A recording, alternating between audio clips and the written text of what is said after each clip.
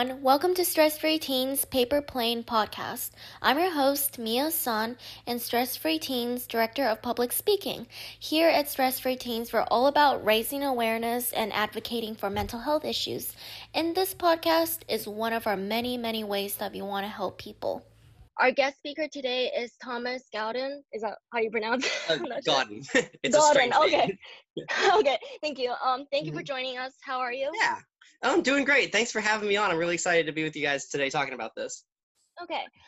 To start out, can you tell us a little bit about yourself, such as your hobbies and passions? Yeah, so I am 23 years old. I graduated in 2018 from Furman University. I have my degree in physics and a minor in science education. I am about to move to New Mexico and start attending New Mexico Tech as a graduate student in physics. As a hobbies, I am an avid hiker. I'm a big soccer fan. I play ultimate frisbee, and I'm also an amateur astronomer when I'm not, professionally doing astrophysics. I like to go out and take photos of the sky and, to point out constellations to my friends. I also have spent some time as an educator, especially in planetariums in Nashville, Tennessee. Wow, that's super interesting. Why did you decide to study physics in college? Did you always know you were going to a STEM-related field? So I actually didn't always know that I was going into a STEM-related field. My father has his PhD in biology, so I was always around the STEM majors and the STEM professors in that department and felt comfortable with it. But throughout high school, I actually thought I was going to be an archaeologist and was obsessed with Greek and Roman history. It took my AP calculus class, my senior year of high school, where I realized one day that I was going to miss my math homework, which caused me to become a math major going into my freshman year of college. I didn't decide to switch into the whole hard sciences from math until I did a museum internship in Chattanooga, Tennessee, my freshman year of college, where they had me building electric circuits and teaching some science, hands-on science on the floor of the museum. And I sort of realized how much I loved physics and being engaged in teaching physics, and sort of led me down this path that sort of has ended in physics and astronomy instead of math and history.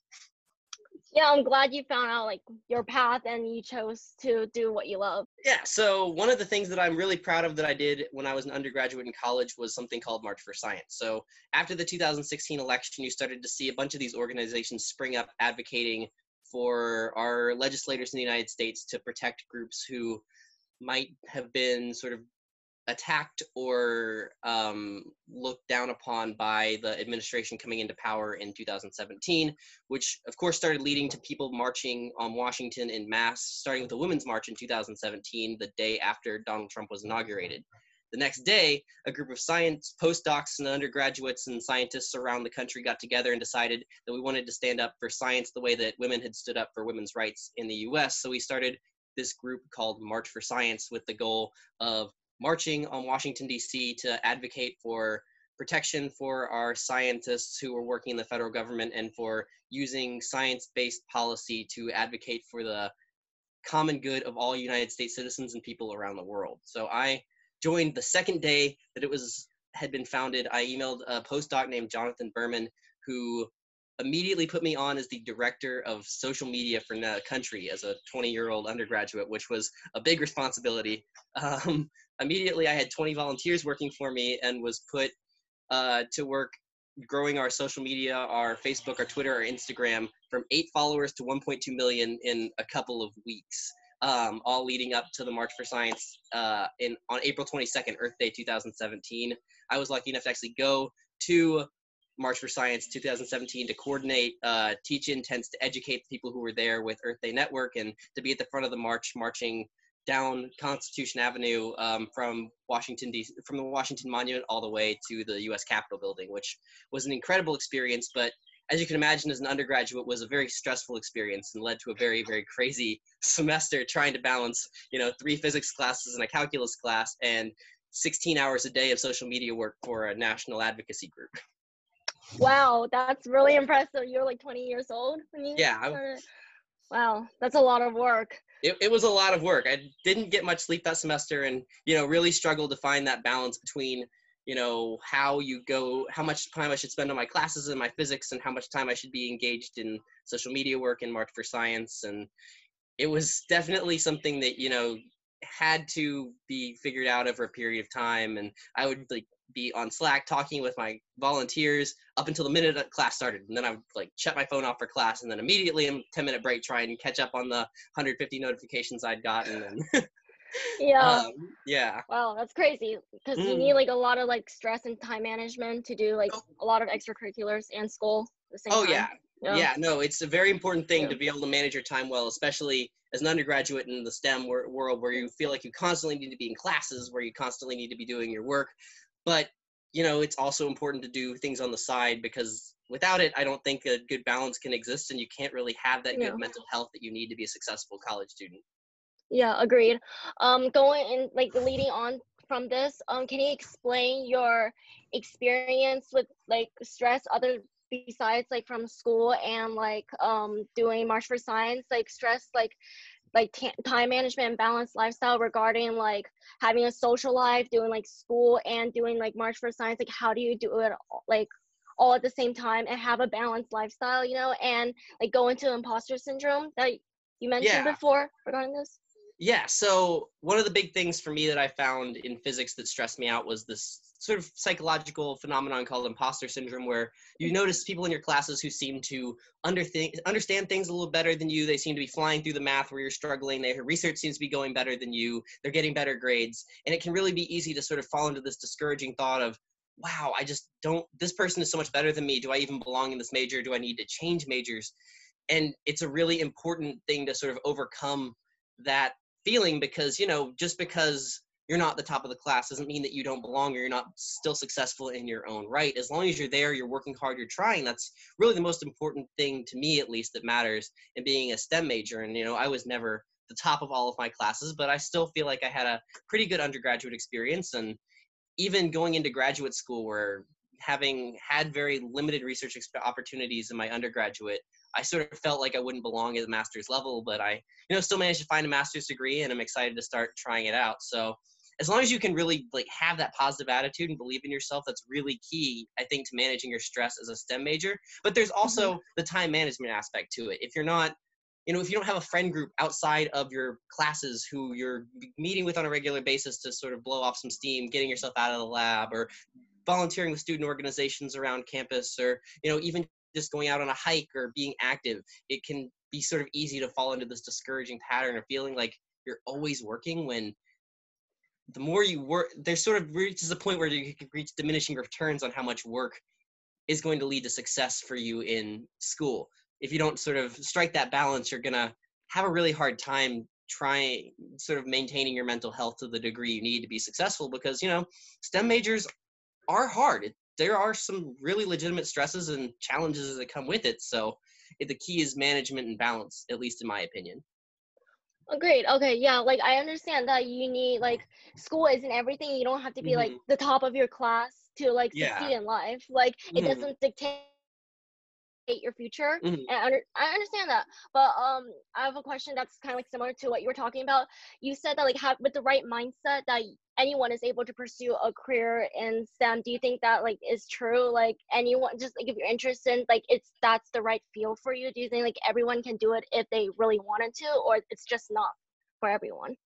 I think if you're talking, it depends on your definition of like a STEM career, at least in my opinion. If you're talking about the stereotypical researcher in a big lab or at a university, I do think that there's a certain personality that lends itself better to that. That's not to say that there's not people who are successful who have varying personalities.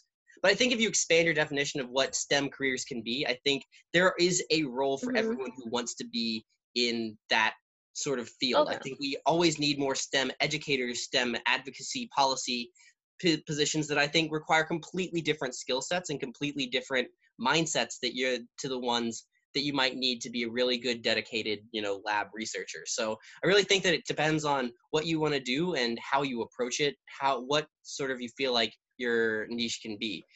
But yes, to be a researcher, there is there is sort of a determination that you need to have. You need to go into it that mindset that you need to be working hard, you need to be self-motivated, you need to be independent, and you need to be at least willing to put in you can't slack off and be successful. Yeah. That's what I'll say. Okay, yeah. So you're basically saying like there's a lot of like different fields and different like unique jobs for like that person, for the Yeah. specific person. I Okay. think it depends on what you're researching and what your major is too. So what I Yeah. am successful as a physics major is going to be very different from how I might be successful, say, in biology or psychology. Okay, yeah. Is there a more specific like category you're going with physics, or is it just physics overall? So I'm actually studying astronomical instrumentation. So I'm going to be out in the New Mexican desert building telescopes for my full research experience. Oh, wow, interesting. Mm-hmm. Okay. And what is a piece of advice you would give to young adults and teens regarding stress and mental health? Not just regarding like school, but like everything. I think, especially for young people, it's really easy to sort of think that you're the only one going through this, or that you are alone and feel like the weight of the world's on you. And I think the biggest piece of advice I would give to someone is just to say that you don't have to do it alone. Find a group of friends who you can sort of trust and talk to, or find your parents and allow them to help you out with it. Or even, counseling is a great resource, and being able to talk to someone professionally on a weekly basis can be a really, really good thing for your mental health, and can really help you just be successful in just all aspects of life. I really think that that's a really important part of being a healthy person, is not going at it alone and not sort of internalizing and crushing yourself with this weight of stress and mental health issues, but to sort of be open to others helping you out. Okay, yeah, you should have a very like good support system Mm-hmm. throughout life, and like Yeah. friends and family to help. Yeah, I agree with that. Mm-hmm. And more specifically, what advice would you give to someone who wants to go into a STEM career fair but is in high school right now? What steps do you think they should take? The most important thing to me is perseverance. There's a lot of people who jump into their first year of college and they're like, I'm going to be a doctor, I'm going to be an engineer. And then they hit their calculus class or their organic chemistry class and they realize, it's not quite what they had envisioned to be. Our pop science definitions of what a scientist is can be very different from what the nitty gritty day-to-day activities of science can be. So you have to be prepared to persevere and to struggle through some of the ups and downs of it. You might go a year and not have any results, or you might have these challenging classes that you feel like you don't understand at all. But that shouldn't drive you away from it, but should make you sort of give you this perseverance and drive to keep going through the hard parts, because it's definitely not an easy thing at times. Sometimes science can be a really tricky, hard thing to do. Yeah, agreed. You said you have like ups and downs going to the STEM field and major. What are like specific for you? Like, what are some like challenges and the best things that happened to you when studying physics? Oh man, challenges studying physics. There were a lot of them. There were The semesters. worst. Yeah, I mean, there's always that class that you have when you're studying something like physics where the math just completely goes over your head. I remember my first week of studying electromagnetism where the professor just sort of came in and started talking, and I had no idea any of the math behind this because I hadn't taken the prerequisite math class yet. And so I just was deer in headlights lost the entire time we had. And it took me about a month to sort of catch up and find my footing, which can be a struggle. But, I think that the best thing that physics did for me, especially as an undergraduate, was give me opportunities to learn what I liked, what I found important in life, and sort of drove me towards my career. I was able to work not just on classes or on research opportunities, but was able to work in an observatory and at a planetarium and be a teaching assistant, which sort of gave me sort of these experiences that gave me sort of different career trajectories I might look into and see what I liked, what I didn't like, where do I want to go from here? Which is always a very important thing, because there are a lot of opportunities and a lot of options, and it can be very hard to sort of navigate your life once you graduate with that degree. Yeah. You said that. Sorry, I like blanked out. You're good. Hold on. It was like it was like regarding Oh yeah, you said you had a science education minor. You said. Yes. Yeah. Are you going to like teaching field with that? You want to be a professor or teacher, or was just interested in it? So I picked it up because I had worked 2 summers in a museum and wanted to sort of see that through as an educator, and it allowed me to be a teaching assistant when there hadn't been a teaching assistant in my department in a decade. It allowed me to sort of sort of test the waters. And I thought for a while that I really did want to be a museum educator and be in a planetarium full time. It took actually going into the planetarium world to decide that, that might not be for me. I might want to pursue academia a little bit more fully and see what that's like. But I think that the education minor was one of the most important things that I did as an undergraduate, because it allowed me to develop skills you might not develop just in the course of your physics classes. I got to be one of the things I value a lot more than a lot of majors is my public speaking skills, and the confidence I got from being in front of crowds and talking to people of all ages is a really important thing that has guided my career and sort of given me the skills I need to move forward into graduate school in a very unique way. Yeah, I can tell you're very good at speaking fluent, and you're very comfortable with talking to a stranger. So Oh yeah, yeah. No, yeah. I have lots of experience in that. You get a lot of when you're in a planetarium, you see a bunch of different people every day, and you have to sort of be thinking on your feet. Yeah, I think that's a very important skill in any job and field. Oh yeah, and, yeah. Oh definitely. Yeah, especially if you go to graduate school, there's a lot of teaching responsibilities that come with it. I'll be a teaching assistant in graduate school, and you also have outreach opportunities, and there's always when you're applying for grants, you have to sort of think about how you're going to do outreach with your research grants. So being able to have that mindset is a very important thing that can help you out in your future. Yeah, agreed. Okay, so that's all the questions I have for today. Thank you for being here. Yeah. I had a really good time. I learned a lot.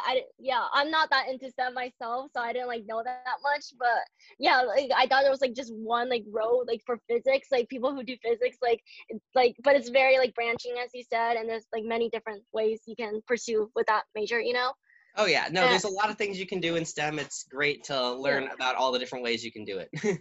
Okay.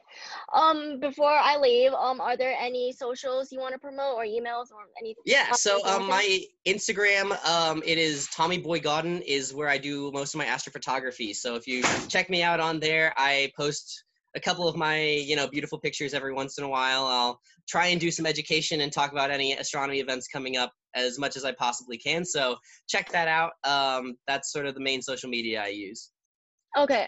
Is there Instagram for March for Science or anything? Yes, March for Science has an Instagram. It has a Twitter. There's a big Facebook group that you can still get added to that posts all sorts of science articles from scientists around the world. So check those out. Check out March for Science. I personally am not involved with it anymore. It became a little bit too much for me going forward, but they do great work around the world. They've continued to do marches every single year and continue to promote science advocacy on a worldwide scale. So okay, great.